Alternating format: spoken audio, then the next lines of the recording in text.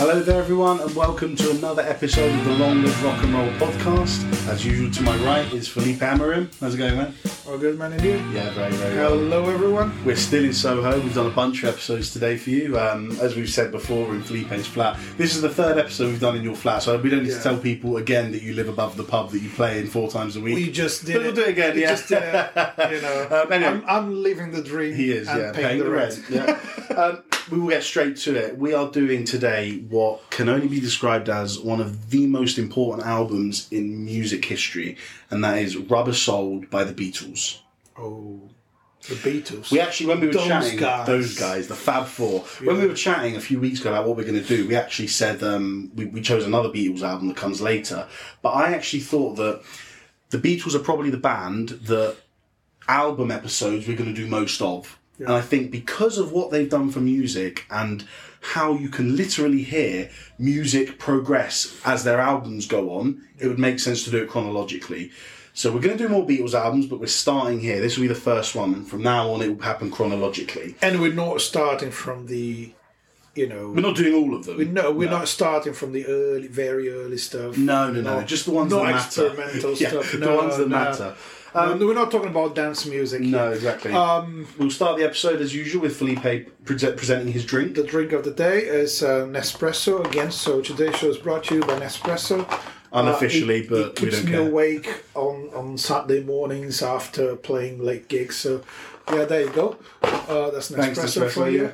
Let's go. Anyway, right, so the album, as usual, the little Laz's info, called Rubber Soul by the Beatles, released in December of 1965. Recorded in 1 month between the 12th of October and the 11th of November in 1965, EMI London Studios. 34 minutes long. Which is Abbey Road, right? Is it? EMI is Abbey Road? Yes, EMI London Studios is Abbey Road. It wasn't called Abbey Road until the album Abbey Road was released. Is that real? Is that a fact? You're telling me that? Yeah. So it was called EMI Studios. No, because Pink Floyd were recording at Abbey Road at the same time the Beatles were recording Sgt. Pepper. But it was called EMI Studios. We just Are call you it serious? Abbey Road now. Oh my god! Unless they refer to another EMI Studios, but as far as I know, thank EMI you, man, because I did not know that. That's incredible. But nowadays, we just like every time we're referring to the studios. Oh yeah, that was recorded in Abbey Road Studios. But it wasn't called Abbey Road Studios until the album, because the album was so iconic that everyone started referring to the studio as Abbey Road Studios. The album never actually, I don't think it mentions Abbey Road Studios. It recorded at EMI London. Incredible. But the album has the Abbey Road, Amazing. The album clocks in at 35 minutes long. It's not long at all, and it was produced by their long-term producer, George Martin. Songs are all short, all of them. They're all about 2.5 minutes long, aren't they? There's nothing that goes over 3 minutes, I'm sure of it. Now, this is an interesting album because for the first time, our Fab Four Beatles are in a position where they had no film commitments, no touring schedule, no radio or TV appearances in the diary. They had complete freedom over their time needed to write and record this album, which I'm going to come back to at the end because it's very important. But that tells us something, that the album that a lot of people consider the most important that's arguable, in their back catalogue, is the one where they found themselves without anything else in their way. Also, with nothing else to prove, in a certain way. Yeah, that's a good point. Still when they're starting to experiment, but after being the best-selling band in the world for a few albums, right? You've got loads of number one hits already. Yeah. So you don't need to prove anything. You can try something slightly different without being, without destroying your career. Really, you can still do something. If the album was a failure, they would still be the Beatles. Yeah, that's a good point. Yeah. Another interesting thing about this is that in August of that year, 1965, they did their US tour. And they had gone over and they had heard and listened to a shitload of Motown and soul music. And that is hugely reflected in the music of this album. So that's because all they'd done before was record in England, English pop music, the way that English people wanted it. But they went over and took inspiration from what they heard. Probably that last tour, wasn't it? Maybe they toured. I think you're right. I don't think they've toured again. Maybe one tour in between Rubber Soul and Revolver. I'm pretty sure they didn't tour from 66 onwards. That's definite, but was this their last US tour? Could be. We don't know. Yeah. Just keep that in mind when we're discussing these songs. In terms of the production, John Lennon said that Rubber Soul was the first time that the Beatles actually started making demands about the mix and about the production styles. So that's a point that most musicians find themselves after a while. After you focus on learning how to play your instrument, learning how to write songs, eventually you find yourself in a position where you start to think about how are my songs going to be mixed. Good point. And produced, and it matters. It matters, doesn't it? Because it does. You transcend from I wrote a song that turned out well to I can write songs. Now I want them to be heard in the correct way. I believe I might be wrong about this, but I believe George Harrison and John Lennon were really, really interested in that part of the band. I think Paul. They all were. Ringo less so, and Paul a little less so. But the whole band were attending the mixing sessions, and it actually the people working around them said that for the first time, the brotherhood, the camaraderie was absent because it kind of got a little professional. Yeah, people were saying we need to, fuck feelings. We're here to make a good album, and it was the first signs of the artistic conflict between McCartney and Lennon. They started appearing during this songwriting and mixing. And you know, one thing that I really believe is conflict is a big part of rock and roll. Yeah. And it is. Well, it's how some of the best stuff's executed, isn't it? Exactly. If there's no conflict, if you just agree with everything, and so you're not actually challenging yourself and not challenging your bandmates. Yeah. And I think they started to do that. I think the camaraderie at during the first albums is more evident because they were like, we're a bunch of really young kids making a lot of money. Yeah. All the girls want to be with us. We're traveling the world, and we're the most famous faces in the world, and we're just having fun together. Anything we write is going to be a hit. And at a certain point, they start thinking, what if we start writing more intelligent stuff? Yeah. And then you start to have arguments. What do you think is better than this? Because if we were just repeating the formula, that would be a lot easier for the friendship. Yeah, no, that's a good point. Two other things I want to address before we start sort of getting a bit into the album and the songs. Part one is that it's important to know, I think, that the Beatles were taking a lot of drugs at this point.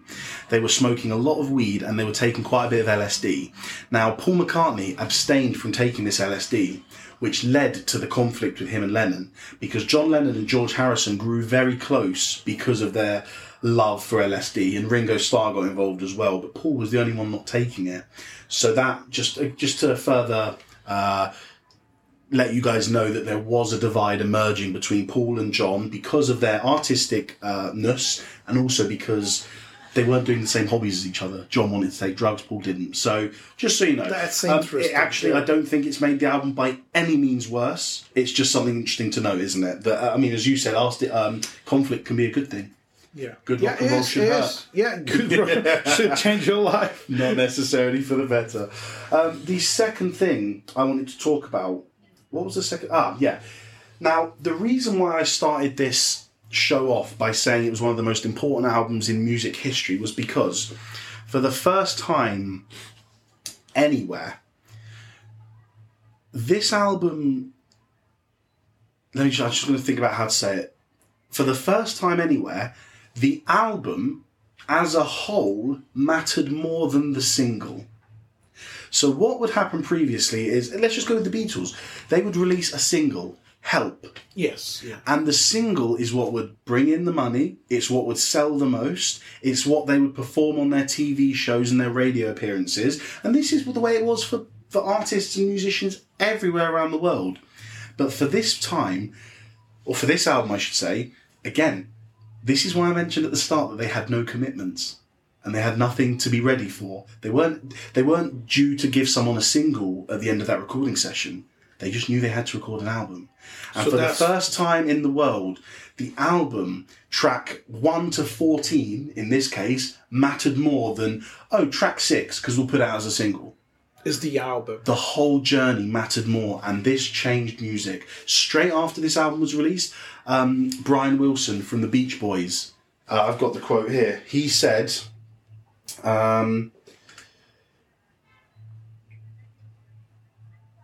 I can't find it at the moment.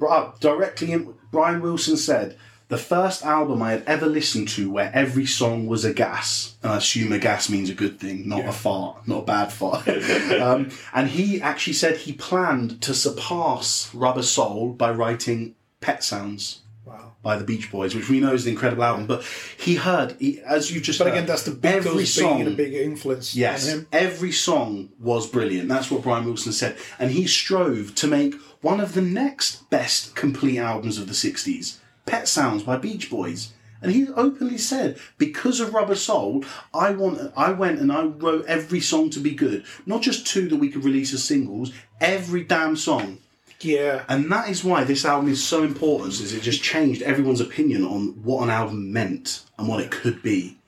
What an album could be, I like that. Yeah, well, an album doesn't have to be just fillers for the singles, right? Because that's what albums were at the time. Some people would buy the whole thing, but most people were buying the singles and listening to the singles, and those songs would be played on radio and TV, and that's what it is. If you have a hit, you don't necessarily need to write a whole piece of art, which is an album, like a proper, well-crafted piece of art, which is an album. You just write a good single, and everyone sings along to it, and that's it. You make money, and that's what it is. But the Beatles were interested in leaving something much bigger than that. Yeah, you know, as 14 singles. You know, essentially. Yeah, exactly. Yeah. 14 songs, good enough to be singles.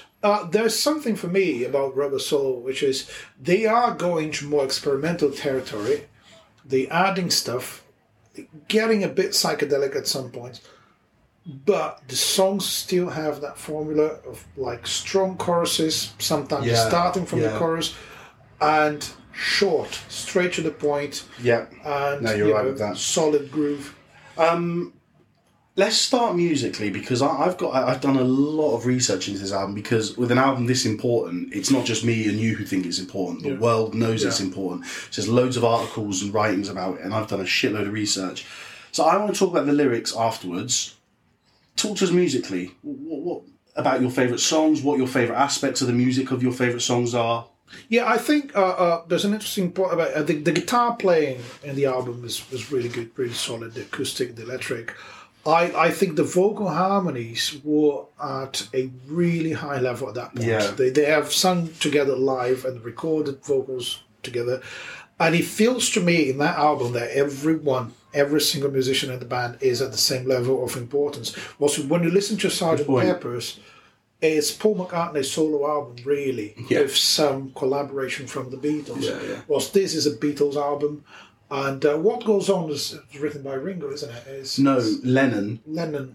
Okay, but let me tell you something quick because it's funny. Yeah.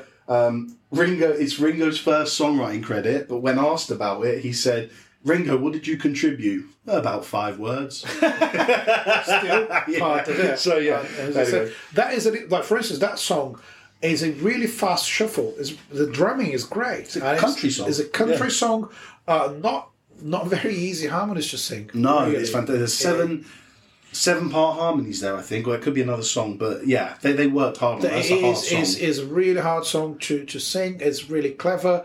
The lyrics are simple, you know, but it's intentional. They knew what they were doing. So they do go through like different genres and stuff. Norwegian Wood. It's the sitar. You got the sitar, so they explore new instruments.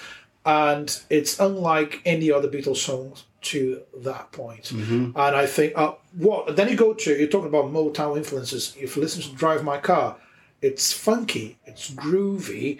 Yeah. And that song for me is bass and drums, essentially. More than the lyrics, more than the riff. Isn't that the bass, B-A-S-E, of Motown? Yeah. The bass and drums, Yes, with Motown, for anyone who's not familiar with any Motown music, Motown is largely based around the drums and the bass guitar.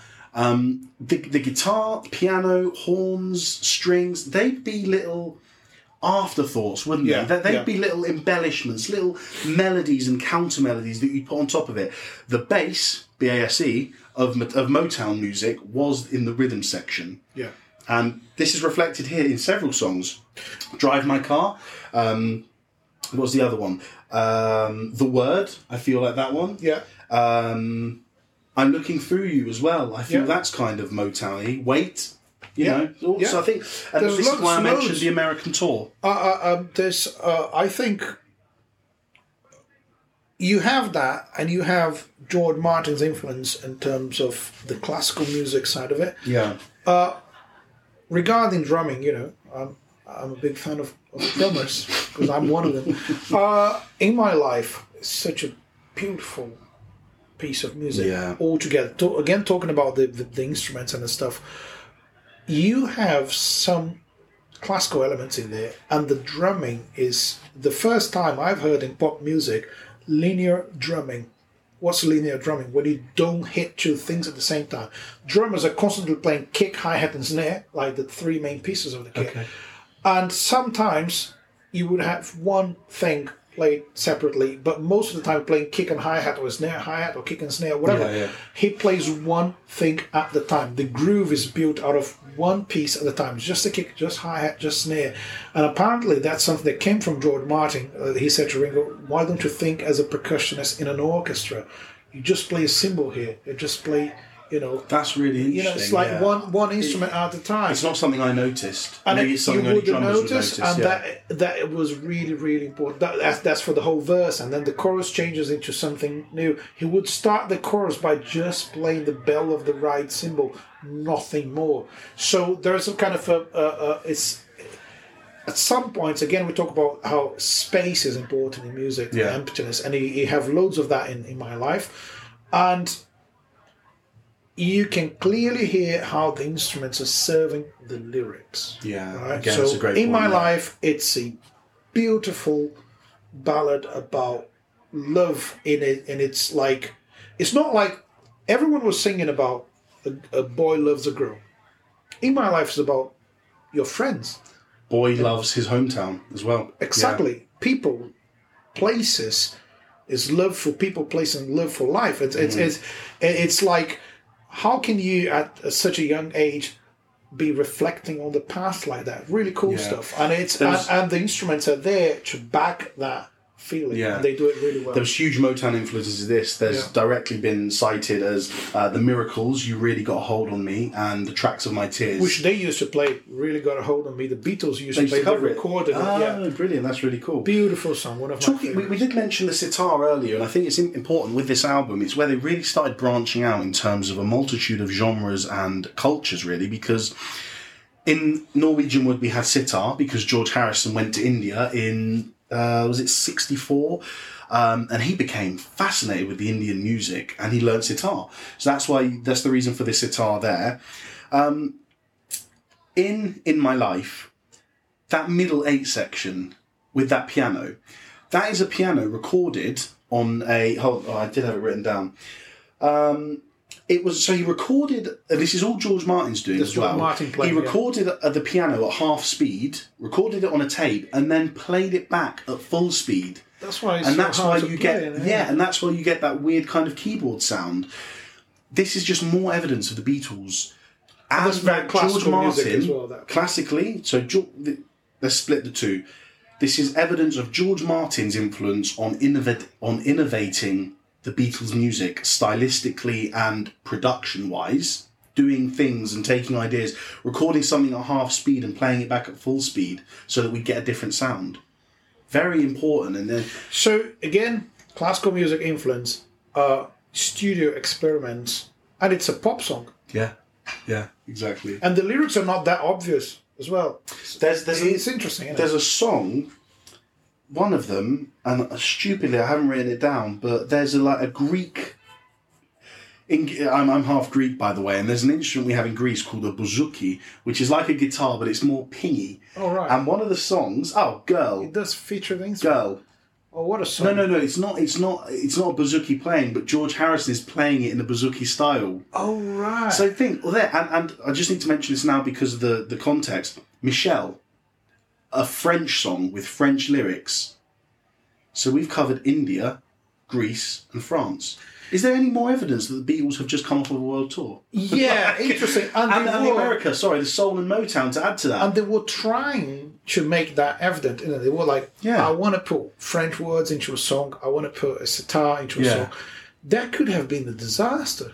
Yeah. When you're just trying really hard to mix too many different stuff, it might just sound like a bunch of stuff together. But the composition, again, the songwriting was so good. So does this attest to... Well, I'm not asking you, I'm agreeing and telling you that this just shows how good they were at songwriting. Oh, yeah. Knowing where to put different stuff in, knowing how much of it to put it in, and knowing when to stop. And how good they were as a team. Yeah. They knew how it worked, even if the camaraderie wasn't there anymore, even if they were not like the closest friends, even if they were starting to have their own conflicts, they were still a good team. Yeah. And you know, under a strictly professional point of view. You know, you've got to put a good album together. You need to be able to listen to your bandmates. You need to be able to collaborate, to groove with them, to write with them. And I think they were really, really good at that. And interesting thing is, sometimes you have the songs credited to the Beatles separately, but their solo careers, in my opinion, are not half as good as the Beatles. I love Wings and Paul McCartney's solo stuff. I love John Lennon's albums are incredible. I love Imagine. I love everything he's done. And I think Ringo is great with his country music stuff. But it doesn't touch. All Things Must Pass is a great album by George Harrison. But why were they so good together? Even though the credit sometimes, that's Lennon McCartney. Yeah, but you have Ringo and George in the room with you. Yeah. That does change how you feel, changes the vibe. Yeah, absolutely. And it makes you write in a different way. So I think you can't replace that band vibe by anything else, you know. I agree with you. And just, again, with the more...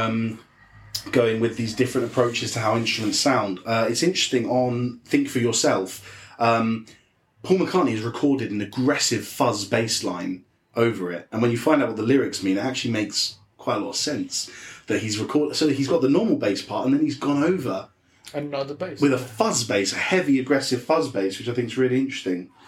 I think that quite nicely covers the musical side of it. Is there anything specific any song you wanted to say something specific about musically? Do you know what? Let me look at the... just whilst you say that, I just want to talk about... It's just about that Motown stuff, really, and it's just that... I'm looking through you. There's the R&B style, that loud middle style. You know, I'm looking through you, but all the same... It reminds me of Everybody Needs Somebody. Yeah. Everybody, just like a preacher, an R&B song. There's loads of percussion as well. Like that's right, yeah. You know, tambourines are kind of emphasizing the snare sound. Yeah. That is a really, really classic Motown stuff. The Beatles used to do that before. They were doing that.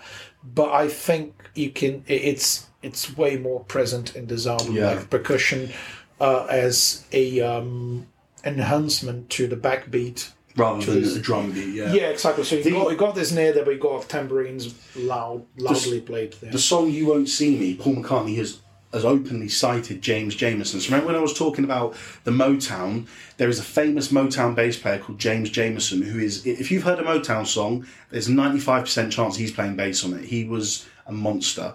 And he has cited James Jamerson as his feel for the song. The verses in You Won't See Me use the same chord progression as It's the Same Old Song by the Four Tops. Oh, there you go. So I'll put that on the playlist. Drive My Car. We talked about the guitar, and I found what's interesting with Drive My Car is that first line could be an opening to a Motown song. Wow-now-now-now-now. Yeah, exactly. But just the way it's phrased, the notes chosen... And then when it all comes in, asking girl where she wants me to be, there's a Motown backbeat going on behind it. So I'll dare to say their best vocal harmonies are in this album.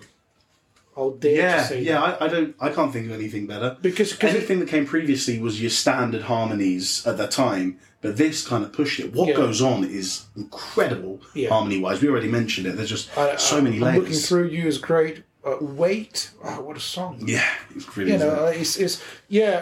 Shall we do the segment? Which one? Well, you introduce it. Top 3 or something. Is that oh, wicked! Yeah. So you told me there's a segment. I didn't know which one you meant. Here we go for Laz and Felipe's top 3.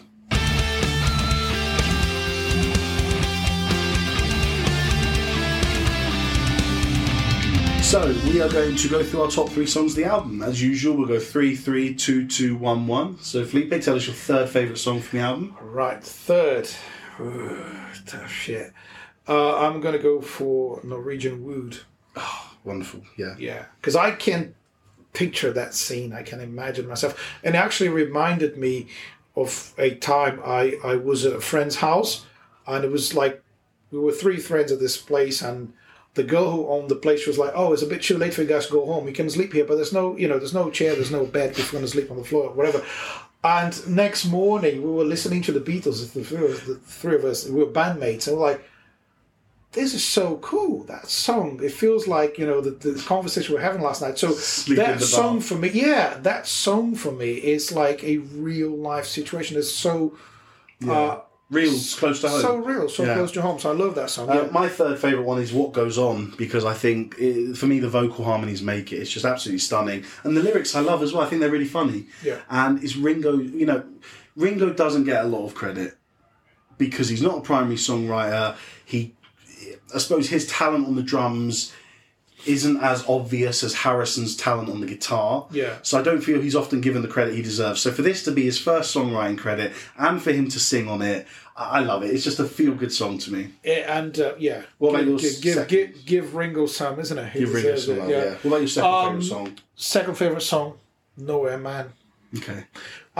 Mainly because of the movie Yellow Submarine. Okay. If you haven't watched it, you should. Nowhere Man's a character that turns up at some point. He is apparently the only one who is able to fix the submarine so they can carry on with their journey. Amazing. But he's too busy writing a book and doing some painting and talking about philosophy. He's doing too many things at the same time and he's not going anywhere. Brilliant. So and it makes you think, isn't he a bit like you and me? Yeah.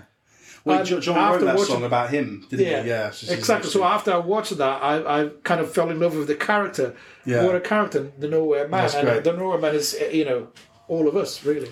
My second favourite song is Norwegian Wood, and for the same... Well, not for the same reason. I wasn't with you that morning. But there's something so different about it. Just that melody that goes on. Down, down, down, down, down, down, down, down, down, just keeps repeating. It's like a waltz. Then there's the middle 8. There it's in 12/8, yeah. Then there's the middle 8, which she asked me to... But just how it all resolves beautifully back to that... And when I awoke... Yeah. It's almost like a folk song. Somehow. It is, yeah. It is. No, I agree with that. Your first favourite song? Wait. Oh, yeah. It's lovely. Because it's such a feel-good song, isn't it? It's less experimental than the rest of the album, but it's so strong. And and again, there were, let's talk about the classic boy loves the girl kind of stuff. But it's like, wait until I come back to your side, we'll forget the tears we cried. That's so strong, the way he puts it, and it's just that it feels almost desperate. Yeah, and I like the feeling. I'm not able to say why technically I like the song. It's not about that. It's about the feeling, and that is when you wish you could just go home as quickly as possible to see the person you love. And that's so good and so well expressed with the words and the instrument and everything else, that when the feeling of a song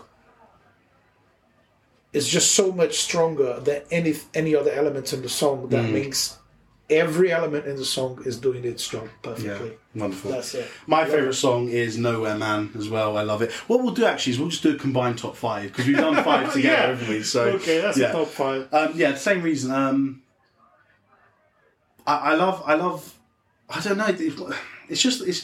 There's elements in each of the songs which you could say, okay, this is the Beatles trying something new. With Nowhere Man, it doesn't feel like anything new has been tried. It just feels like the next step in their progression of becoming a better band. Yeah, I love it. Yeah, excellent. So that's the end of that segment. What I want to do now is I want to talk for a while about the lyrics, because, like I said, I've done a lot of research in this and I've done a lot of reading into it. So I am going to go through each track and just very quickly talk about the lyrics, because, well, not each track, but most of them, because there is a very distinctive theme that comes in here. So bear with me in this and you'll see where we get at the end of this. Drive my car. A chauffeur asks a woman what she wants to be, suggesting an offer of career advancement for sexual favours. The woman says she wants to be a movie star, and then because of her persona and her power, the roles are reversed. The guy starts saying, "My prospects are good. Let me drive you around. Or you can drive my car." Interesting. Norwegian Wood. The woman is in control again. An extramarital affair, a failed meeting between Lennon and a mysterious girl where she goes to bed and he sleeps in the bath. Rejecting his advances, he burns down the house. You Won't See Me. McCartney's difficulties with relationship with actress Jane Asher. She wouldn't put her acting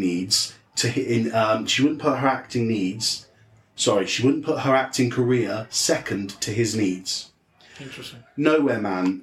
Different kinds of lyrics, but this is about Lennon's self-loathing, and he had an existential concerns raised by taking LSD, but that doesn't go to my point. Think for yourself. Harrison is criticising people for not seeing what's in front of them. People think it's about a lover, but George said it's about the government. Oh, right. And he was... Yeah, he was very political, wasn't he? Yeah. The word is about the universal concept of love as a path to spiritual enlightenment through the LSD. Not really appropriate to my thing. The lyrics of Michelle. The French language barrier between this man and his French lover is just that. It's a barrier. Their relationship is doomed from the start. But then he's speaking French in he's order trying to connect to her. Yeah, not the but it's not working very well. She's not speaking English. He's speaking French. Exactly. He's trying to go to the woman. Yeah. What Goes On was written in the 50s by Lennon. Girl. The girl from his dreams who would meet his demand. This is John singing about the girl he wants, a girl from his dreams that would meet his demands intellectually. But actually, she met his demands intellectually, but she wasn't very nice or supportive. She was heartless, conceited, and she humiliated him. I'm looking through you. Paul's girlfriend, Jane Asher, the actress, she moved to Bristol for acting work. Having had many girlfriends, Paul was not used to playing second fiddle, and he said, "I knew I was selfish and it had caused a few rows. Jane went off and I said, okay then, leave. I'll find someone else. It was shattering to be without her. That's when I wrote, I'm looking through you." In my life, we've spoken about Wait, about a couple who broke up and are now back together again and things are going to be okay. Yeah. One positive romantic song. Get the theme. Check out the theme I'm going for here. The one positive song romantically. If I Needed Someone. Harrison wrote this for Pattie Boyd, his model girlfriend at the time. Yeah. But this song is Harrison addressing all the women in the world that fancy him and that he fancies. But he's saying, it might have worked out between us, but my love for Pattie is too much. And the lyric at the end of the song, but leave me your number just in case. Did you hear that? Yeah, you get it. Interesting. Run for Your Life. Now, this is an interesting song. I'll give you a quick rundown. In 1951, the lyrics, I'd rather see you dead, little girl, than in the hands of another man, came from 1951, I Want to Play House with You by Eddie Arnold. In 1954, Arthur Gunter took the same lyrics and made his own song. In 1955, Elvis did Baby, Let's Play House with the same opening lyrics. And in 1965, the Beatles did Run for Your Life. Now, the original songs of all of those that I mentioned is about a song of devotion and how upset a man would be if his girlfriend didn't move in with him. But the Beatles version is so much more threatening. It's almost a revenge fantasy, isn't it? It's dark, it's scary. So I'm going to kill you. It's pretty much like that, isn't it? Yeah. Thank you for going with me through all those songs and lyrics. The one thing I wanted to say that I felt really important is that in the previous... It's the sixth album? Beatles' sixth album. Yeah, it is. In the previous 5 albums, we have heard song after song from the Beatles of boy meets girl, boy falls in love with girl, everything is fine. The first album that the Beatles have no commitments, no restraints, no this, no that, no the other. You can actually say what you think. They've delved into themselves. Paul has written really interesting point. Thank you. Paul has written 2 songs about how he wasn't happy with how his relationship with Jane. John writing a song about the kind of woman he wants, but she's not good enough, and the kind of woman he wants, but who's rejecting his advances. George Harrison writing to all the women in the world, saying, "Listen, I'm really in love with Pattie, so it's not going to work. But should things not work out, leave me your number." Yeah. This is my comment on the lyrics. I wrote this to say at the end of the episode, but it makes sense to say now. Lyrically, Other commitments ate into their time to record previous albums this personal. Happy boy meets girl love songs could be written quickly, under pressure, and churned out fast. We know this with the Beatles, and we know this with the song Wait, because that was the last song they recorded of the album, like Paranoid a few weeks ago. They had to do it to meet the demands. But Rubber Soul was the first time the band had no other commitments and could work hard and long on songs and lyrics. What we have as a result of that is the Beatles' first lyrics that are truly a reflection on themselves and their personal thoughts, feelings about experiences of love. That is a strong statement, but I believe it's very, very straight to the point, and it is what it is. It is what the album's all about. So it's the Beatles being themselves, probably for the first time. Yeah. And they show the dark side of relationships, right? Exactly. And in every song, nearly. It's more, again, they were famous for singing about love, but it was one kind of love.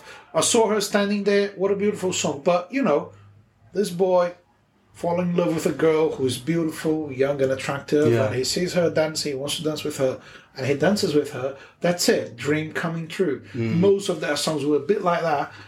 Help, maybe not. It's like, I didn't achieve what I wanted. I'm struggling, whatever. But at this point, it's more like, okay, we tried something together. Didn't quite work out. Oh, I'm a Beatle. I can have every woman I want. Oh, not really.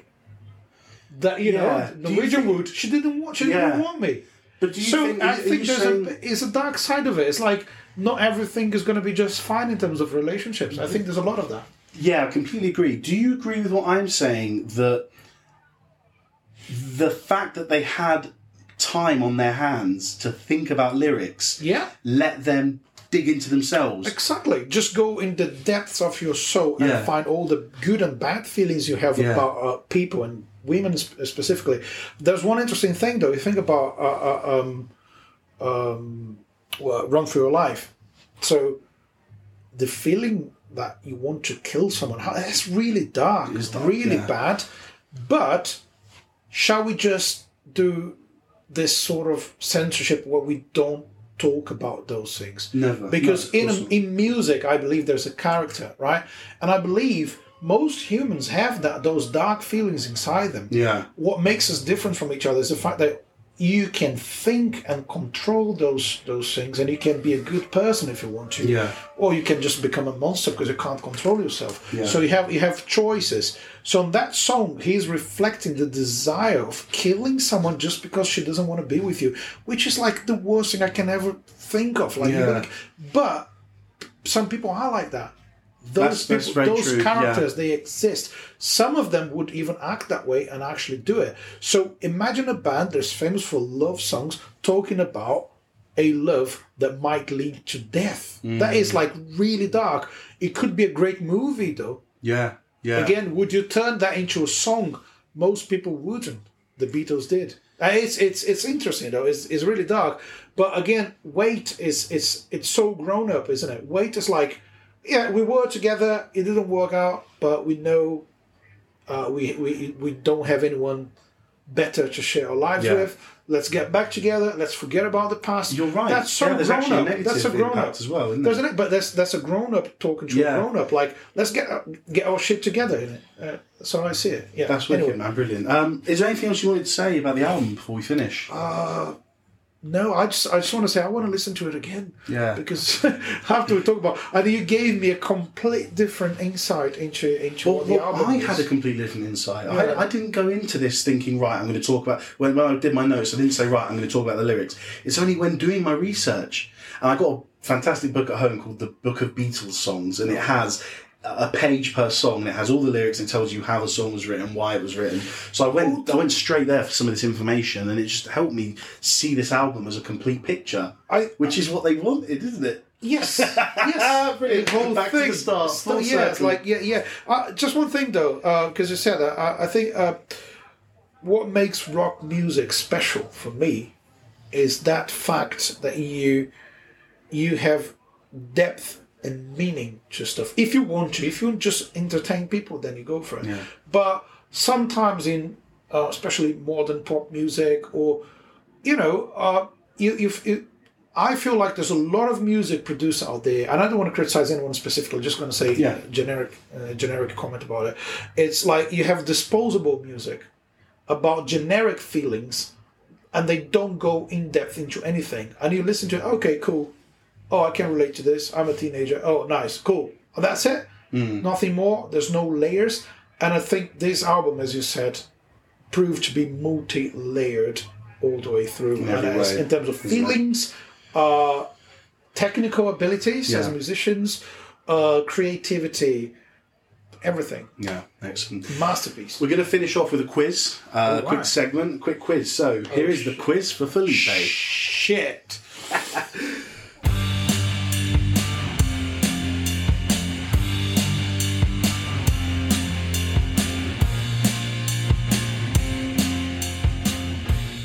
Here we go. Question 1. Rubber Soul is the Beatles' second album to have only original material. What is the other one? Help? No. Really? What's the other one? Hard Day's Night. Oh, yeah. Question 2. Oh, no, I did this one. It's about Elvis and the song. Okay. I was meant to do this earlier. Question 2. Rubber Soul was the third highest selling album of 1965 and the third highest selling of 1966. The first highest selling of 1965 was Beatles for Sale, and the first highest selling of 66 was Revolver. What film soundtrack was the second highest selling album of 65 and 66? Oh, I don't know. So 65 was Rubber Soul, This Thing I'm Asking For, and Beatles for Sale. 66 was Rubber Soul, This Film Soundtrack, and Revolver. God, if I guess... It's one of my top 10 favourite movies of all time. If I say, because I have no idea when the movie was released, and I might Why don't you have a go? guessing something really stupid. No, have a go. not going to have a go. Go on, no, it's a quiz, you've got to guess. 60s. I'm going to Google this. Not going to Google the question. I'm going to Google the movie. I don't want to embarrass myself. Oh, no. Which movie? Which year? Which year are you talking about? 65 and 66. No, I got it wrong. No, Okay. I thought it was The Godfather, but that's like 7 years musical. after that. Oh, Did I say musical? No, I thought I said movie. film soundtrack. Film soundtrack. Which actually is the truth. But anyway, it is The Sound of Music. The Sound of Music. Yeah. So 2 years, 65 and 66. I got it wrong. I thought The Godfather, but no, it says 72. No, Question it's like 3. 5 years after that.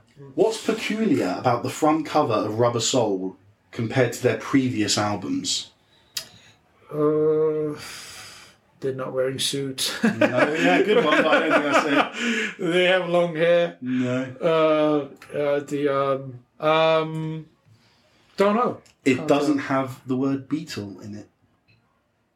Wow. Yeah. Just does it say Rubber Soul? I don't remember. It says Rubber Soul in the top corner, So but it doesn't have wow. Beatle or anything in it, which is Jeez. brilliant. Man, I'm getting everything. You're getting really good at the quizzes because you're asking some. But if you don't know, things. then I'm hoping the listeners don't know. Yeah. So it's like everyone gets to learn something. Excellent. Let's end here. We could go on and on and on, but I think we've covered everything. We've talked musically about the variety of genres. We've talked about the simple negativity of the lyrics, the overarching negativity of all the lyrics. I think all the albums we talk about, it's like endless subjects, and Yeah. you can keep talking about them forever. Yeah. And it's like it's a shame that we have to end the show. at some point. Exactly. I'm going to leave you with something I've written that sums up my final thoughts on it. Then you tell us any final thoughts you have, and then we'll say goodbye. Up to this point, pop music was quite limited in a number of ways. Instrumentation, chord progression, lyrical content, production techniques. But Rubber Soul blew each of these categories wide open. It was dark, disturbing lyrics about the negative aspects of love, instruments that you'd never have expected to hear in the 60s, chord progressions that deviate so far from what was normal, because in this album the Beatles used a lot of modes and a lot of different scales to write their songs around. Production techniques that further enhanced and emphasised the music and lyrics. You know, we spoke about the fuzzy bass that made that song sound more aggressive in the fourth song. Rock and roll is musical freedom, and with this album the Beatles proved to us that pop music can be about anything and sound however you want it to sound. Brilliant. It just blew pop music wide open, and because of that it is a damn good rock and roll album. It's That was like a really good statement. Thank you. I can't top that. I just want to say that it's a good album. It's a good album. You should listen to it.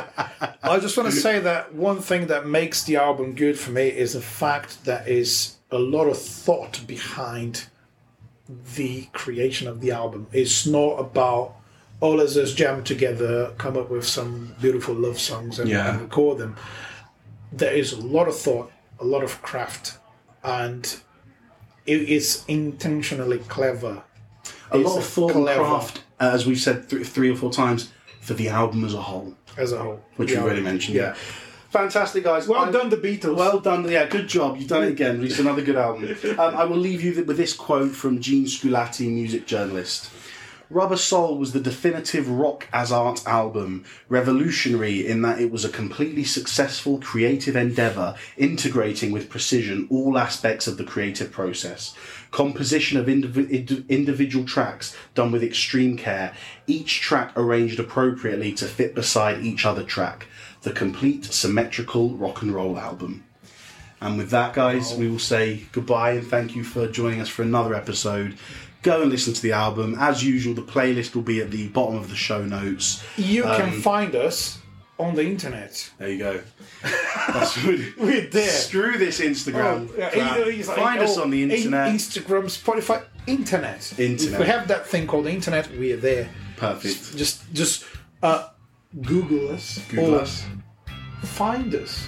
Whatever. We are on the internet, and thanks for being with us again. And if you have any thoughts about the show, any reviews, we want to hear all the good stuff. Leave the bad reviews for yourself. No, joking. Tell us whatever you think about the show, how we can improve, what you like and what you don't like about it. Thanks for being with us again, and keep on rocking, everyone. Yeah, to echo Felipe's sentiments, it's been a pleasure, and it's still a pleasure doing this podcast and receiving all the very positive feedback that we get. So thank you very much, and as usual, long live rock and roll.